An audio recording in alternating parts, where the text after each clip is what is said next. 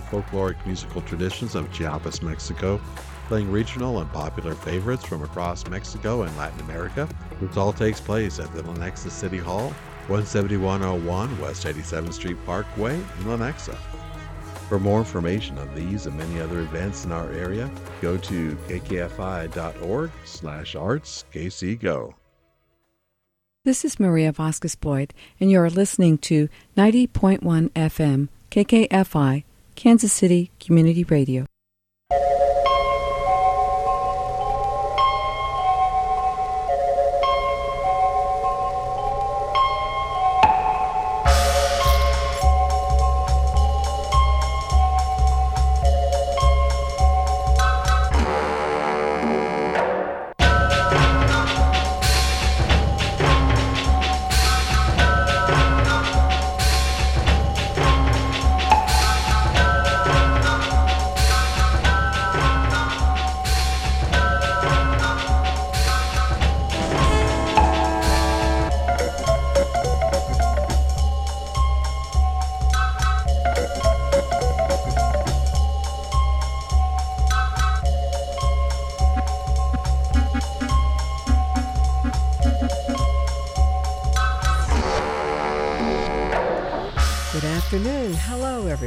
This is Maria Vasquez Boyd, yay, with you from noon to 1 on 90.1 FM, KKFI, Kansas City Community Radio, Artspeak Radio, thanks.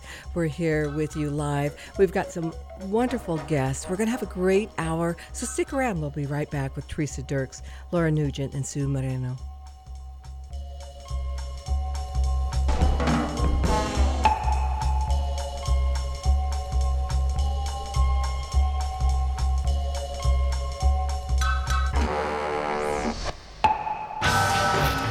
This is our time to talk about art. And I've got these wonderful women in the studio with me today.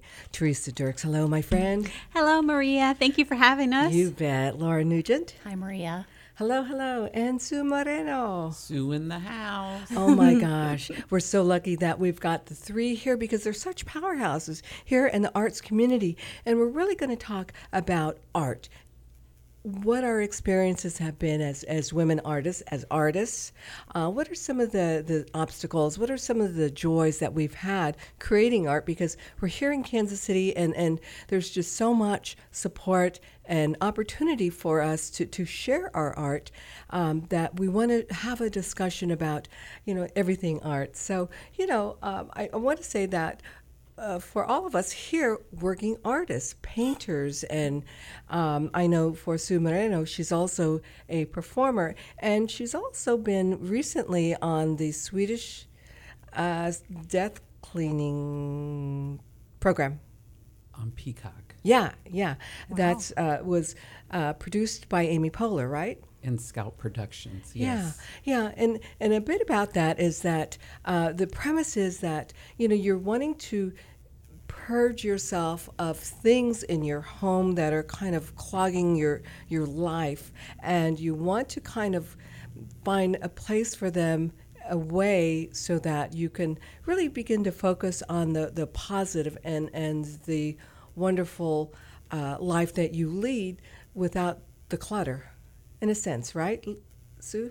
Exactly. Yeah. It's about making sure that your life is constantly being present and engaging with everything that you own and giving it to people while you're alive and they're alive, and passing it on and telling the stories that goes with that. And I think as artists, we're all resourceful. So it's like, I hate to admit this, but even when I went to the grocery store the other day, I found all these stems from pumpkins. The pumpkins were gone, but the stems. And I went around picking them up because I'll need them for something, right? Yes, absolutely. And that's kind of how we work as artists. How resourceful we can be. What's some things that you've kept that you think, one of these days? I have saw blades. Rusty old saw blades. You're going to paint on them, aren't you? Yes, something. I don't know. Maybe a sculpture of some sort. Yeah. And lots of other weird things, yes. You just never know where they're going to fit in your life, I had a bunch of trolls, and I had to hide them when the Swedish death cleaners came because I couldn't get rid of them. And it reminded me of your dolls that you collect, Maria. Yeah. Because these trolls date all the way back to the 60s. Wow. Well, and I think there's something practical about that because, I mean, not only is it, sentimental, but there's also maybe a value attached to them too. Yeah, that's more than just the sentiment, right? Yeah, just a weird kid. That's all. Laura, pass up. What are you saving? I am unable to let go of the work of other artists that I have collected. Yeah. And I feel like in a lot of ways it's a reminder of how it feels to be on the other side of that when you're an artist, that the collector. Yeah. And what that means to them, the recollection that they have of buying your work and the whole story behind it, and maybe they catch a glimpse of that work and they remember that whole experience that they had with you. Oh, I that's like that. nice. Yes. Yeah. I'm happy that everyone's tuned in today and listening online, kkfi.org. I want to say that if we could go around and tell us a little bit about yourself to our listeners. How long have you been practicing art, studies, and that sort of thing? So let's start with Teresa. Well, I started in black and white photography when the boys were small, and I have a photograph of my sister and I. I'm maybe 5 and she's 1, and it's black and white and it's hand colored. And I was just always fascinated with that. So that really got me started in that. And from that, I began painting later on, probably mid-90s, early 90s. Yes, yeah, early 90s, yeah. My work has really evolved over the years, especially after the pandemic. My work had been primarily linear, and now it's not. It's everything. It's everywhere. It's very joyful and playful, but with reverence to what we went through during that time. So, yeah.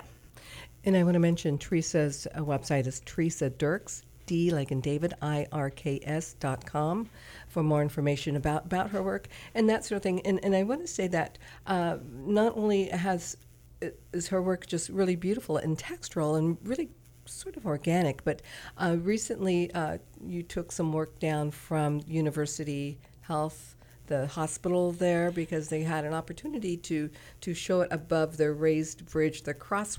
It's the Healing Arts Bridge. Okay, yes, yeah. And very fortunate and such a beautiful space and wonderful experience.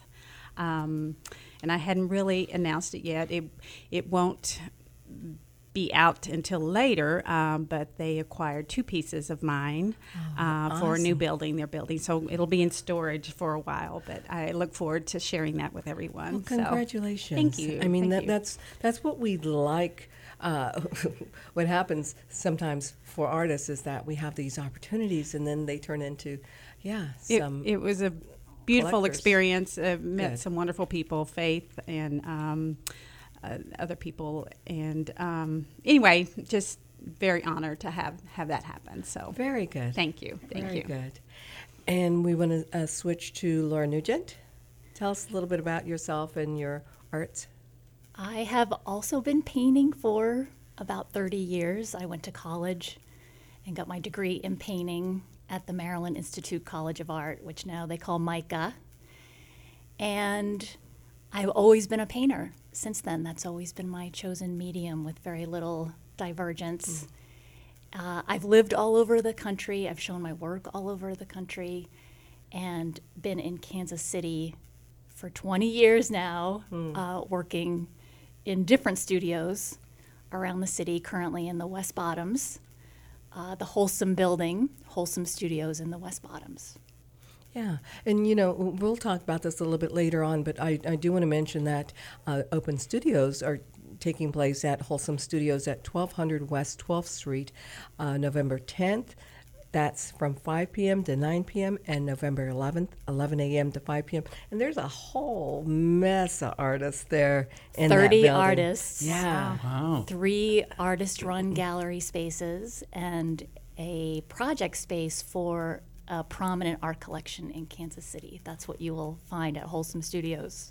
Wow. Yeah, and it's a really convenient location because you just come off the 12th Street Bridge and it's right kind of tucked behind it. But yeah, so that's happening this weekend.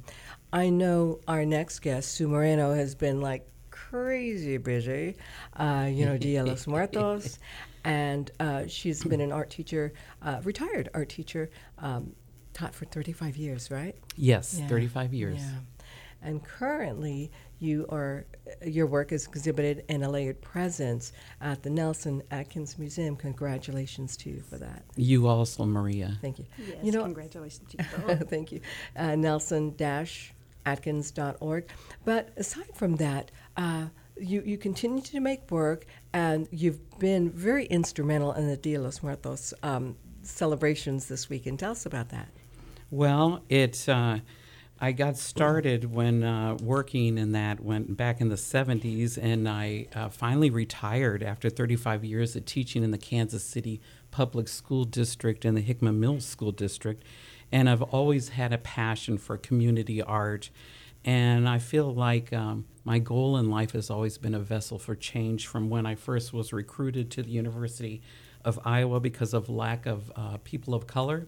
Back in the EEOC days, they came in and recruited us all the way to being the first Chicana to receive Title 19 for shot putting at the University of Iowa. Wow. And so I've always I did not know. always been a vessel for change. Yeah, And I so love I that. continue that now that I'm retired. It's become this passion that does not even seem like work, where I've been involved with Maddie Rhodes, Jenny Mendez, yay! Latino Art Foundation, Deanna Munoz, yay! And then also the Guadalupe Center and other organizations. And we get together down at Arts Tech, and I decided I'm bringing everybody together every Tuesday, and we're going to create, and we are going to participate in 4 parades. And you did. We did. Yeah. And we made these. Some of us were artists, some of us were not, but we had so much fun, and now we're collectively a group that just loves hanging out with each other because the goal was fun, community, and collaboration. Well, and to that, Sue, it wasn't just, it was generational. You saw younger children participating and older adults. So it wasn't like, okay, it's only for 12-year-olds. And, so it really was for everyone. I want to mention, too, that you may recognize Sue's name because she was instrumental in Womantown. And that was just an important part in our history in Kansas City.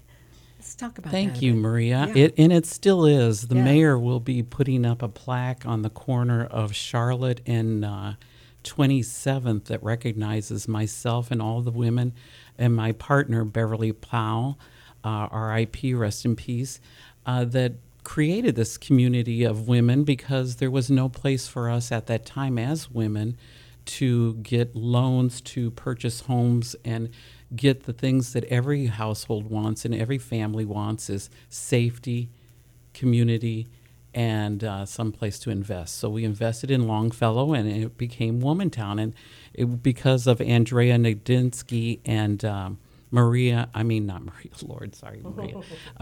Hopper, they went around and recruited. We had a total of 71 lesbian women from all over the United States that moved to Kansas City because of back then in the days, we didn't even have cell phones. We used the bookstore on the corner right across the street and put it on the board. Yeah. Posted. Yeah, bulletin boards and that sort of thing. Well, and I thank you for that because it's been a real journey for you and for the women that helped create this neighborhood that was so viable and continues to exist.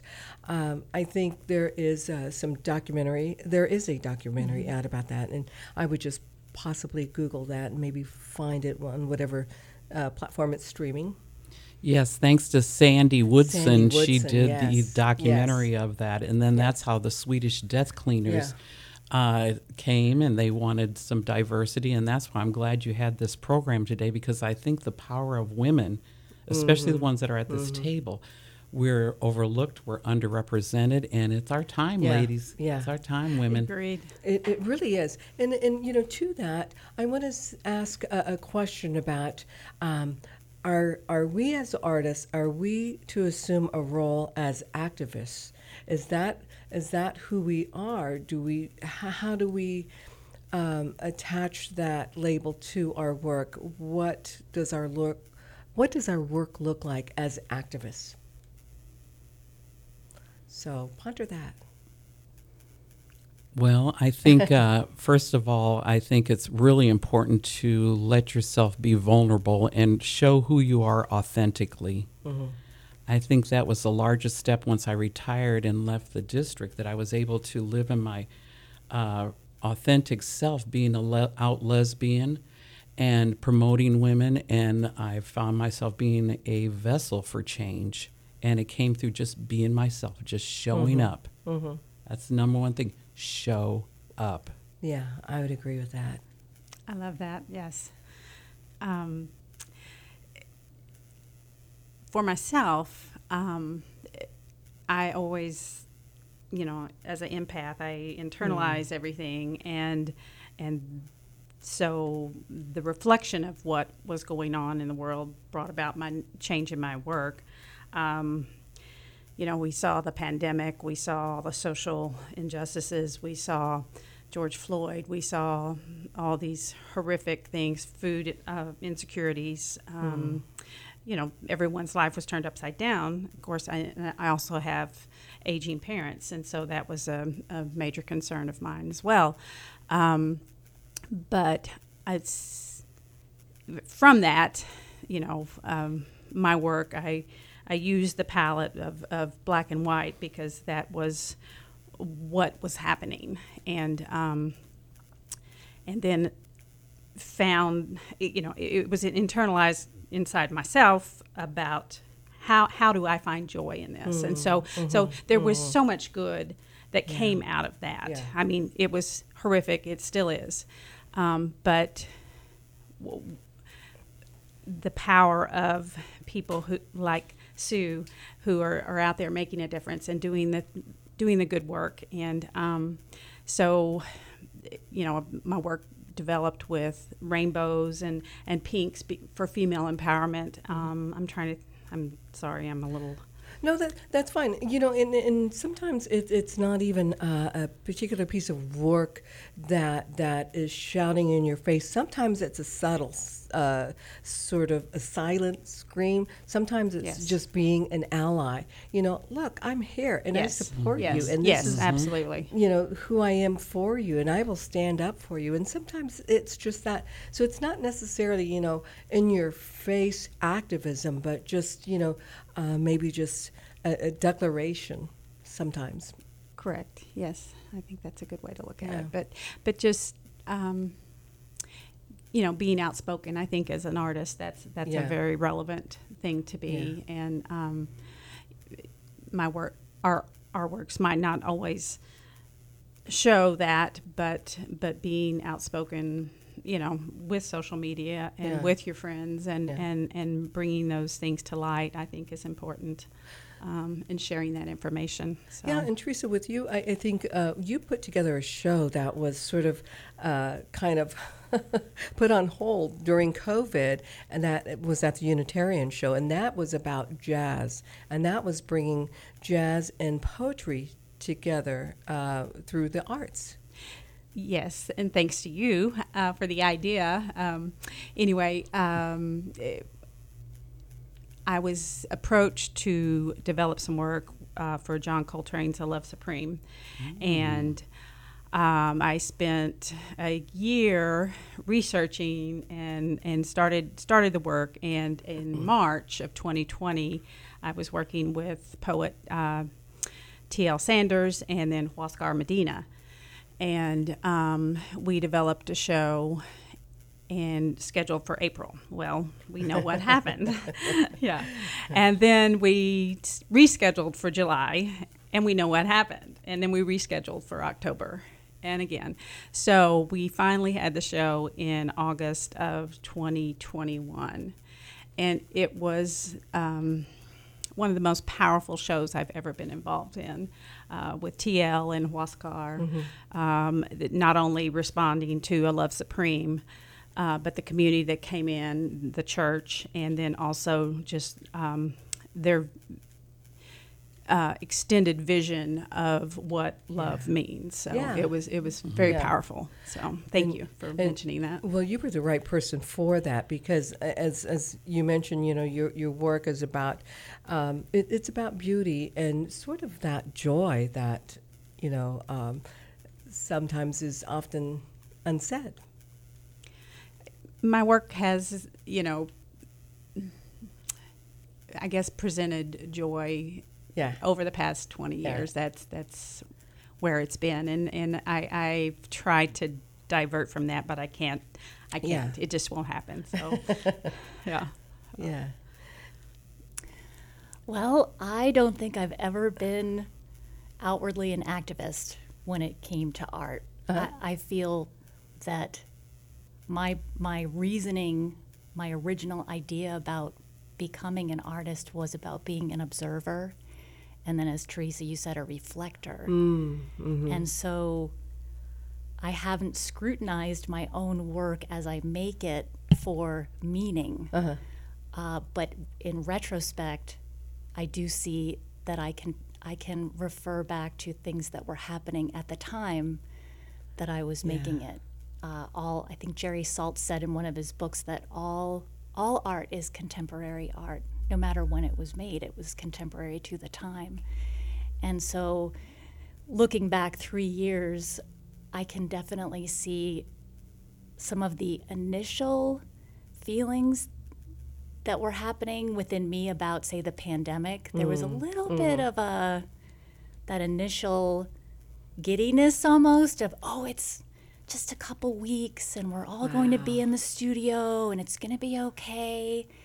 And then as it did drag on, and the response to it was, I think a lot of us would say now, maybe not as it should have been, that it started to separate people, started to make some people feel very isolated and alone and hurt and afraid to express their opinions or their independence about things, that I definitely was internalizing a lot of those feelings instead of talking about them and just focusing on making artwork in my studio that I think someday I can refer back to and say that that is what that work was about. I'm not interested in being seen, quote unquote, which is sort of a youthful expression, particularly at the age that I am now. I'm interested in the thing that I'm putting between myself and the world being seen. And I like that point that you just made, and everyone here is shaking their heads yes.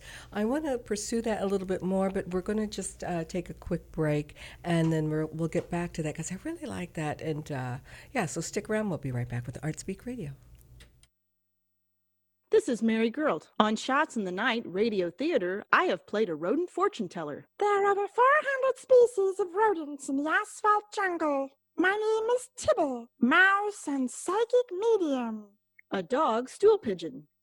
We Basenjis ain't got the normal bark and such. A crab princess. Rumbly jumbly fishes rumbly. Join me and my favorite characters on Shots in the Night at 7 p.m. on the second Thursday of each month. Thank you for listening to KKFI. Be sure to like and follow your community radio station on social media at KKFI 901 FM, as we are now adding new content to our social media sites every day. And thank you again for supporting this station since 1988. This is Maria Vasquez-Boyd on 90.1 FM KKFI, Kansas City Community Radio, Artspeak Radio. Thanks so much for joining us today. Live from the studio, we have Teresa Dirks. Hello, my friend. Hello. We have Laura Nugent. Hello. Hi, Maria. And Sue Moreno. Yay. Hi, Maria. Hello, hello. We have this wonderful opportunity to talk about things in arts with each of us, our experience and all that. And Lori, if you would repeat what you mentioned, what you said just before we went to break, because I think this is an interesting point that we can talk about a little more. The idea about the artwork that you make, your primary expression, is the thing that you place between yourself and the rest of the world. That's the thing that you want people to focus on, maybe more so than all of our imperfect way of expressing things with language and this and that can we put all of that into an object or a performance or something of that nature for then people to ruminate on and discuss. Response? I like that too, because I think that makes me think of why now I've taken the opportunity to showcase and get as many underrepresented artists, dancers, poets to come together, because life is so short. The pandemic, it was so fearful and so scary, but then if anything, it regenerated me to think of how short my life is and how important it is to contact and keep in touch with community and people and use that as a vessel just to connect people. That's where I emphasize. Yeah. And I'm trying to do that now with just being the connector, not being totally involved, just connecting people. You're the glue. You're the glue. I don't mind being super glue. As long as I can go home. And Teresa, did you want to respond to that? I think they both said it beautifully. Yeah. Our work is what we want to share with the world, and sometimes it will have a message, and sometimes it won't. But we want to share what I consider when I create. It's a love. I want to share that love with the world, and if I can help make the world be a kinder place, then that's what's important to me to make that step. I like that. I think there's so many expectations that, number one, that people have as artists, okay? Number two, I think there's such a huge expectation that people weigh on women artists. Do you feel that way? Have you had that experience? Do you have any comments or thoughts, or agree or disagree? Well, I agree totally, because I think, Maria, if you think about it, how many statues have you seen dedicated in a community to a woman that is an artist, a poet, a dancer? We have all of these figures that we look up to. We take pictures when we go visit different cities. But think about it. Yeah.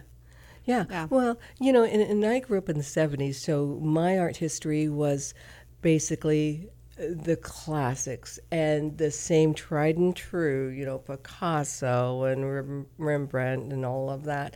I didn't recognize that there were women artists until I was in college, and that is highly unacceptable. It really is. There's so many wonderful artists that are underserved and underrepresented, and we do have a great community in Kansas City, and I think things are changing. And I was delighted to see the Nelson do the show that both of you ladies are in, and it's important to hear those voices, and I think we need to stand up and say, hey, we want more. We want to be represented, and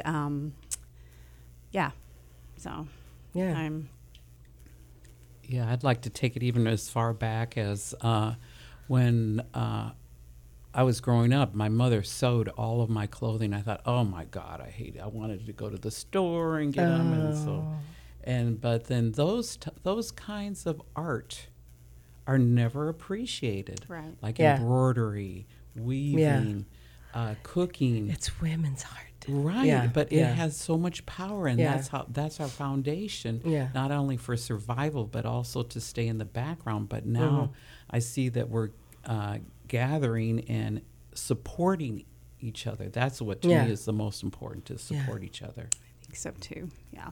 Did you all see the show at the Kemper this summer of Virginia Jaramillo?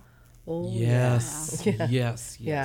Yeah. So the message of that show is to stay healthy, because she is 83 years old, and that was her first solo museum exhibition. Wow. Brought about by the former curator, Erin Jizik, who followed her and was with her for 5 years putting that exhibition together because of one piece that the Kemper had in their collection that Erin discovered. And there are many artists of Virginia's age, in the 80s and 90s still, who are still around and still painting. And so I tend to, instead of thinking about things as like a zero-sum game, that there's limited opportunities, it's just a matter of the timing. Yeah. And so make your best work, make better work and better work, so that when the thing comes for you, you've got just incredible work to show for it, the time that you've lived. Agreed. Carmen Herrera is another one of those artists that she hadn't shown much. 106 years old. I know. Right? When she, I know. Yeah. I hope to grow up and be her one day. It was something last week you were talking about, Maria, talking about the show at UMKC, and they were talking about women in particular, their salaries, and how we, white women have, I forget what the percentage was, but then Latino women, and then black women, and it just goes down and goes down and goes down. And then when you have a child on top of that, it's not a punishment, but it's an extreme disadvantage, in earning money, and it's somewhat, it's true that way in art, I feel, when you're a mother or when you're a caregiver or whether you're, any of those things, you have to take the time to do that, and so it is a challenge. It is a challenge. So. Yeah, I would say that we have, we perform so many roles as women artists, as perhaps the caregiver, of course, the cook, the house, all of that. I mean, and you throw in older parents and that sort of thing. Sometimes you're a single mother of working mother and that sort of thing. So, I mean, there's a lot to traverse.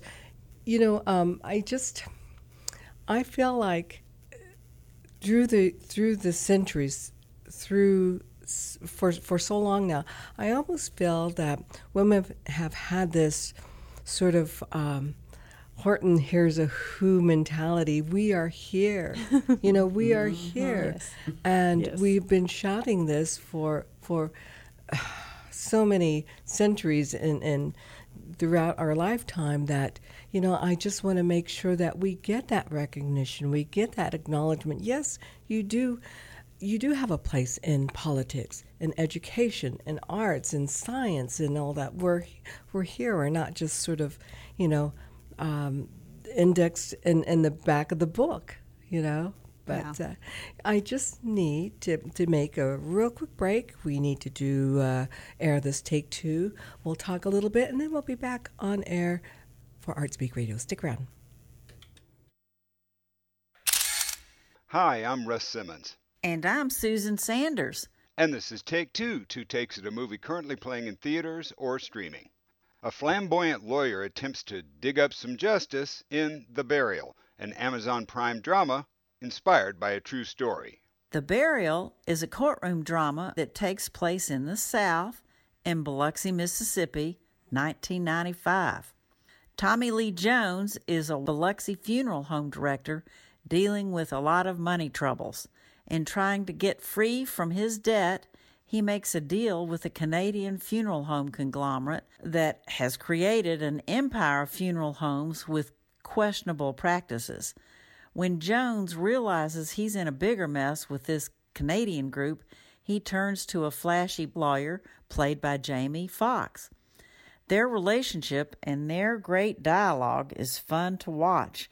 They both talk in dialect they're comfortable with, and it adds authenticity to the story that really happened. Fox gives a magnetic performance as Willie E. Gary, a personal injury lawyer who took on this big corporation in a contract law case in spite of having no experience in the field. Fox is compelling, but Jones is equally good in a believably understated performance. It's a good story, and photos of the real people Fox and Jones play are shown at the end.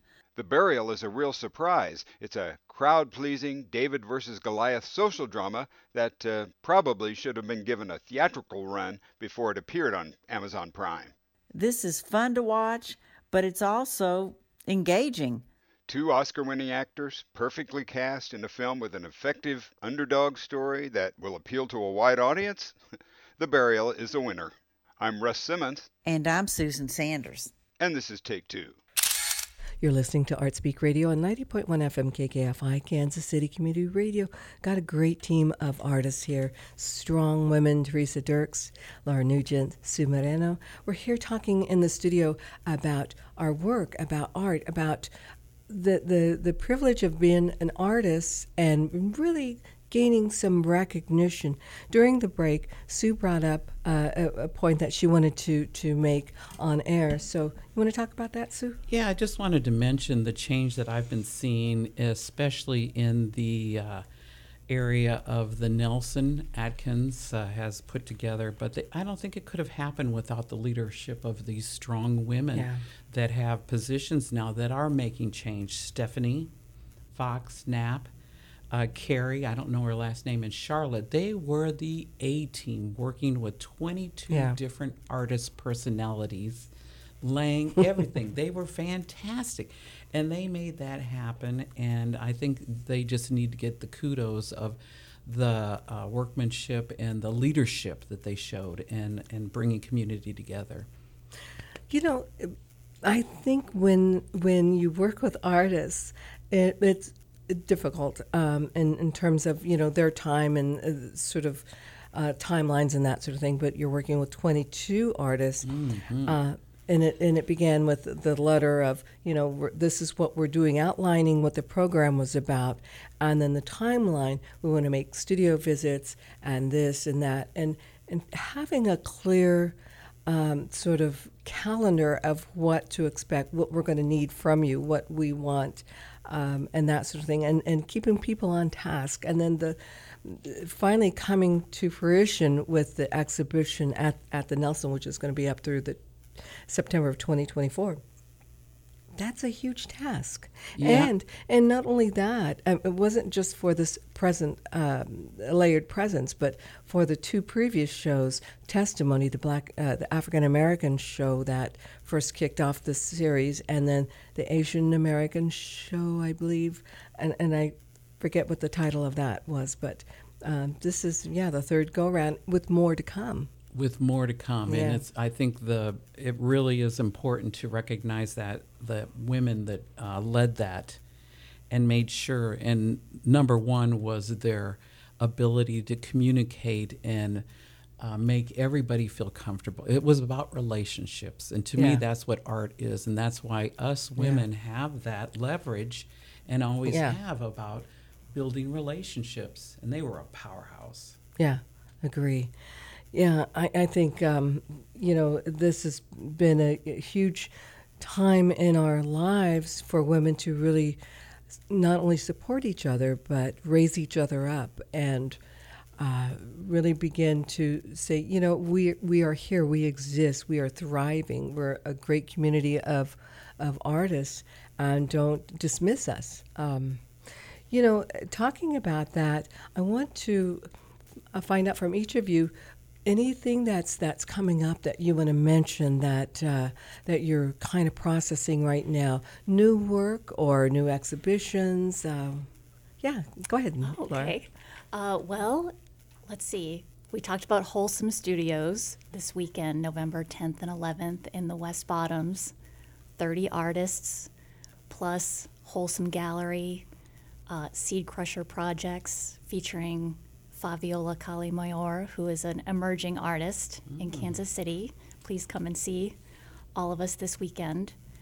My work has, coming off of the Plaza Art Fair, where I transformed the environment that I have in that 10-foot booth, bringing that back into the studio and working in a way that is not just focused on an individual object, but the environment also that the object is in. And I'm excited to kind of see where that goes and how much of the environment I can include in that, and then turn it outward outside of the studio. I think the past few years, I've realized that art to me was always about combating social isolation, and more than ever, I feel that way.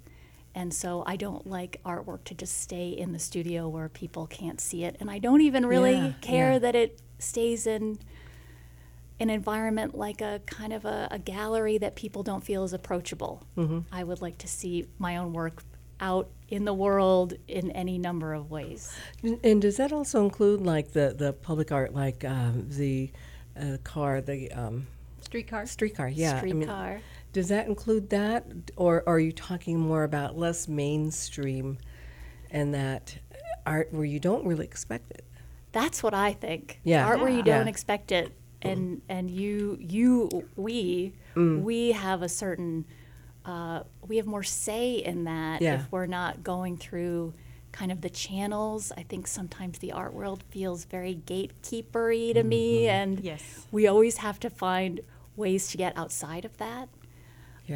For me, to speak up, organizations like the Kansas City Artists Coalition, which is now led by Courtney Wasson and Cicely Jones, before that Marissa Stark, before that Janet Simpson, many of us, including myself, would not really have found a foothold here without the advocacy of that organization. Absolutely. And the example of making your own opportunities. So if you get shut out of this show or this venue or whatever, go make a show of your own. Go have a show.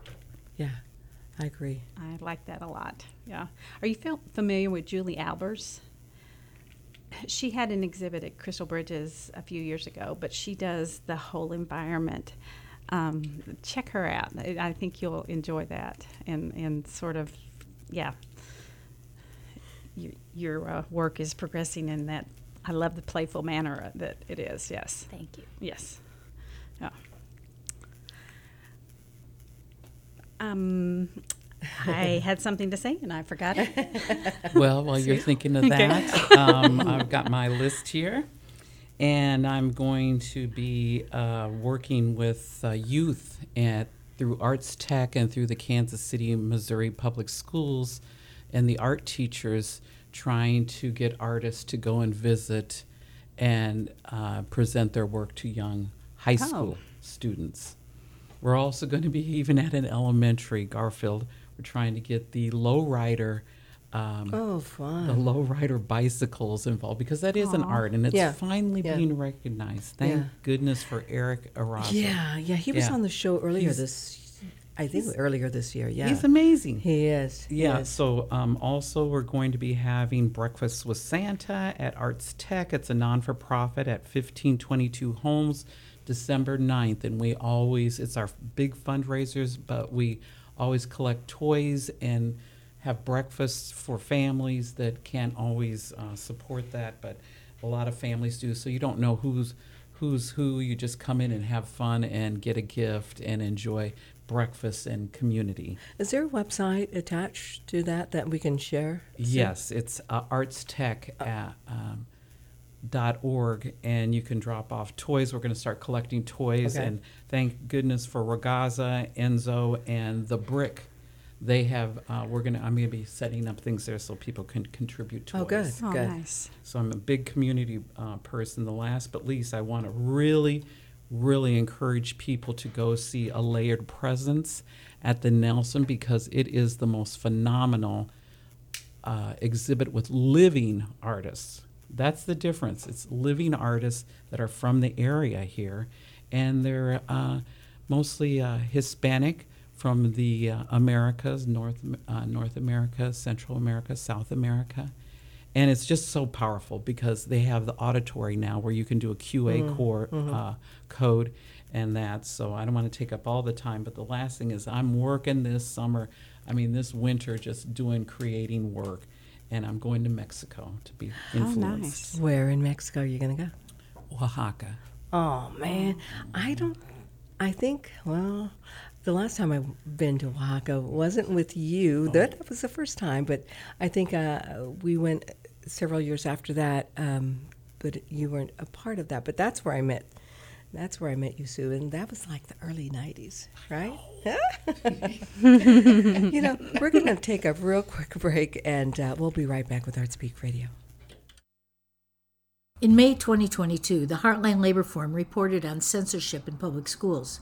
This week, we'll follow up with KCMO school librarian Rebecca Parker about the escalation of book bans and the chilling effect it's having on our local libraries. Then, the Economic Policy Institute just did a checkup on the post-COVID economic health of the Midwest and found it to be sickly. Get the full report Thursday at 6 p.m., rebroadcast Friday at 5 a.m.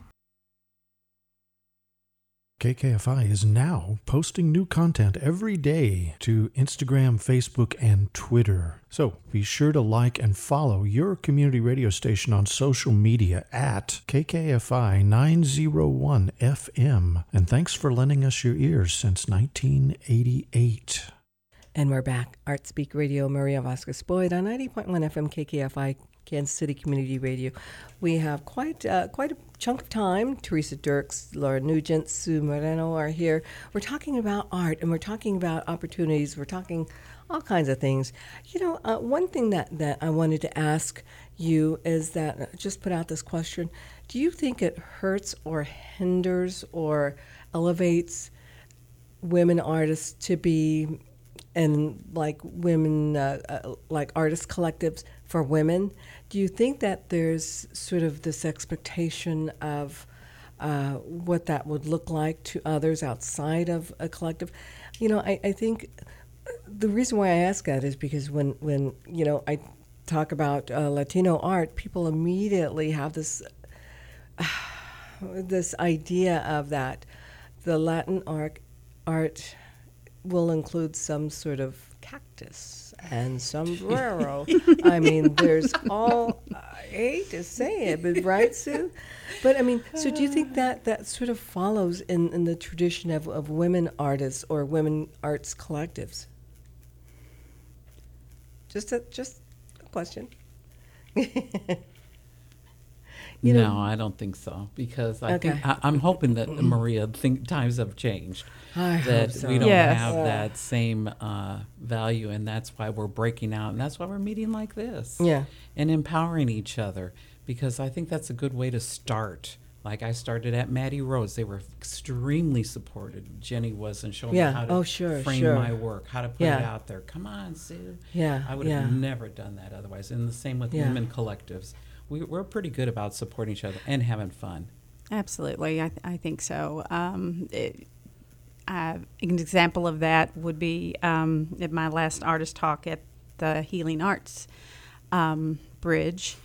Anna Farella from Arts KC happened to be there, and I was talking about a book I was reading, Your Brain on Art. Yes. And it's a fabulous book. If you haven't picked it up, I would highly recommend it. I'm a former art teacher as well, and so the connection, things that I've witnessed in the classroom and how people respond to art, I think it is very vital that we continue. I was reading this morning, and they were talking about doodling.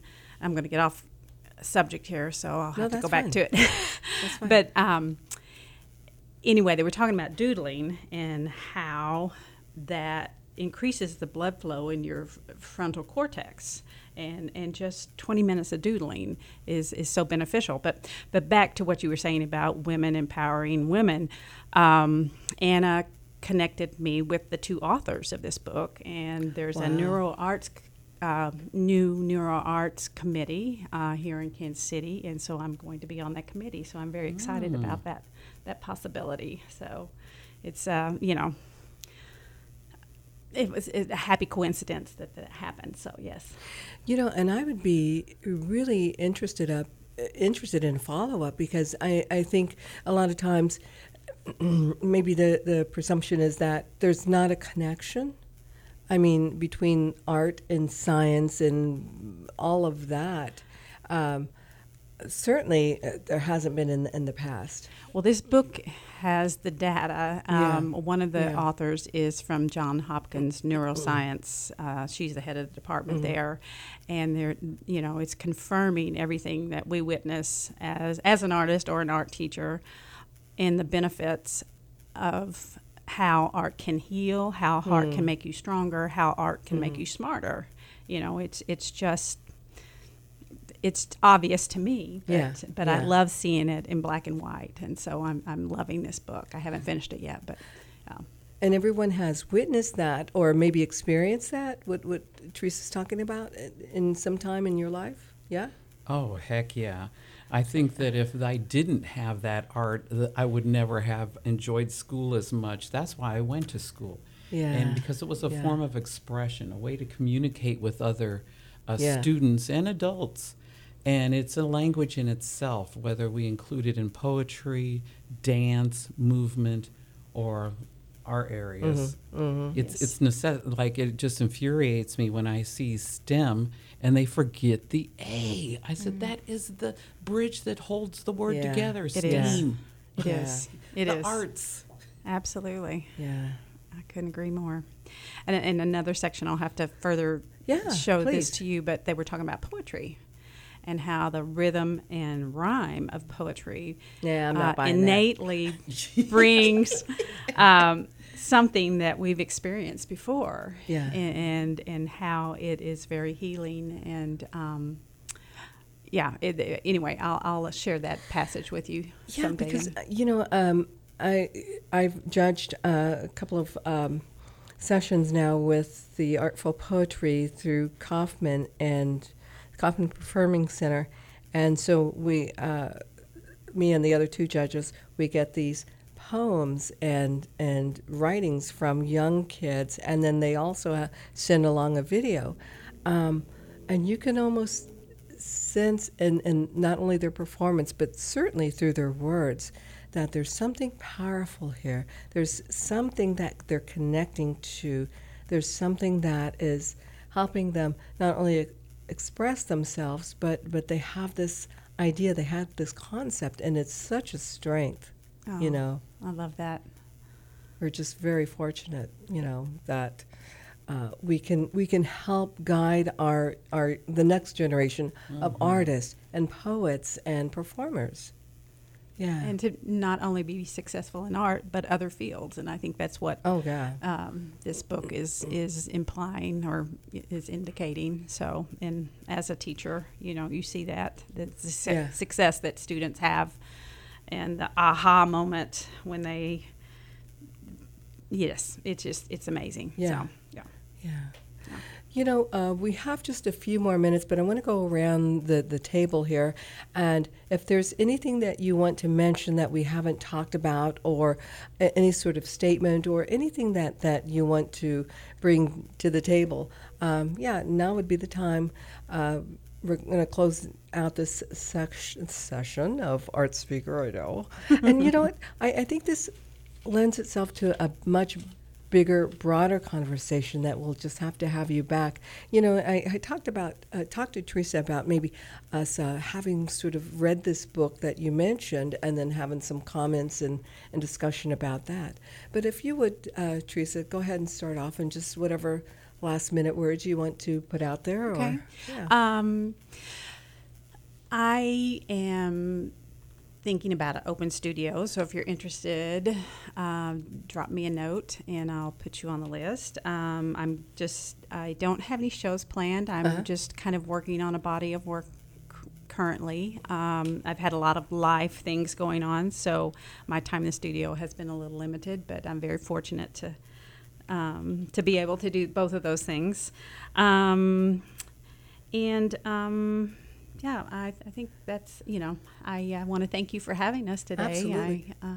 And it's been a pleasure to be on here with you ladies today. So, well, yes. I want to be first on your studio list because I want your dog to sit on my foot. Okay, Benny will do that. And he'll leave a little hair on. He's shedding so bad right now. What's that about? Just a doll. He's just a doll. He's 100 pounds. He's just like a... he thinks he's a little purse dog. Yeah, he's an overgrown kid is what he is. And Laura? Well, thank you, Maria, for having us. Absolutely. I would love to come back and talk about other things too. Yeah, I feel like we could have a discussion about stage of career, and which is a nice way of saying age. Yeah, things like that. You're like, how do you accommodate that when you reach a lull, something that you perceive to be a lull? How do you find opportunities for yourself to keep making work and showing your work? And on that topic, I would say, never assume that you know all of the artists in Kansas City, because for some reason this place is a flame to the artists who are moths. And there are artists in our building, Wholesome, who are emerging. Zach Comstock, Jackson Doty, Kylie McConnell, Noel Choi, Isaiah Lee, William Plummer, artists who you may not know yet. They are recently out of school, but they're professional. They're in a studio building, and so please come and see us at the Wholesome Studios this weekend. Yeah, and you're right, Laura. I mean, there's a lot of topics that I thought we would cover, and it's like clunk, didn't happen. But let's maybe look at some January dates. Yeah, definitely. Yeah. And Sue. Okay, well, I've got the storytelling workshop at the Nelson, and I'm really getting into that thanks to Latino Arts. Had a course that helped me, and also I was with the Moth telling my story, and it just opened up this whole vessel. And so veins were popping in my head. And so also the Miniature Toy Museum is going to be hosting Maria's doll collection there is just incredible. And so we're going to be doing a workshop on that, storytelling and creating our own characters. And they don't have to be dolls. They can just be characters that represent us or tell a story.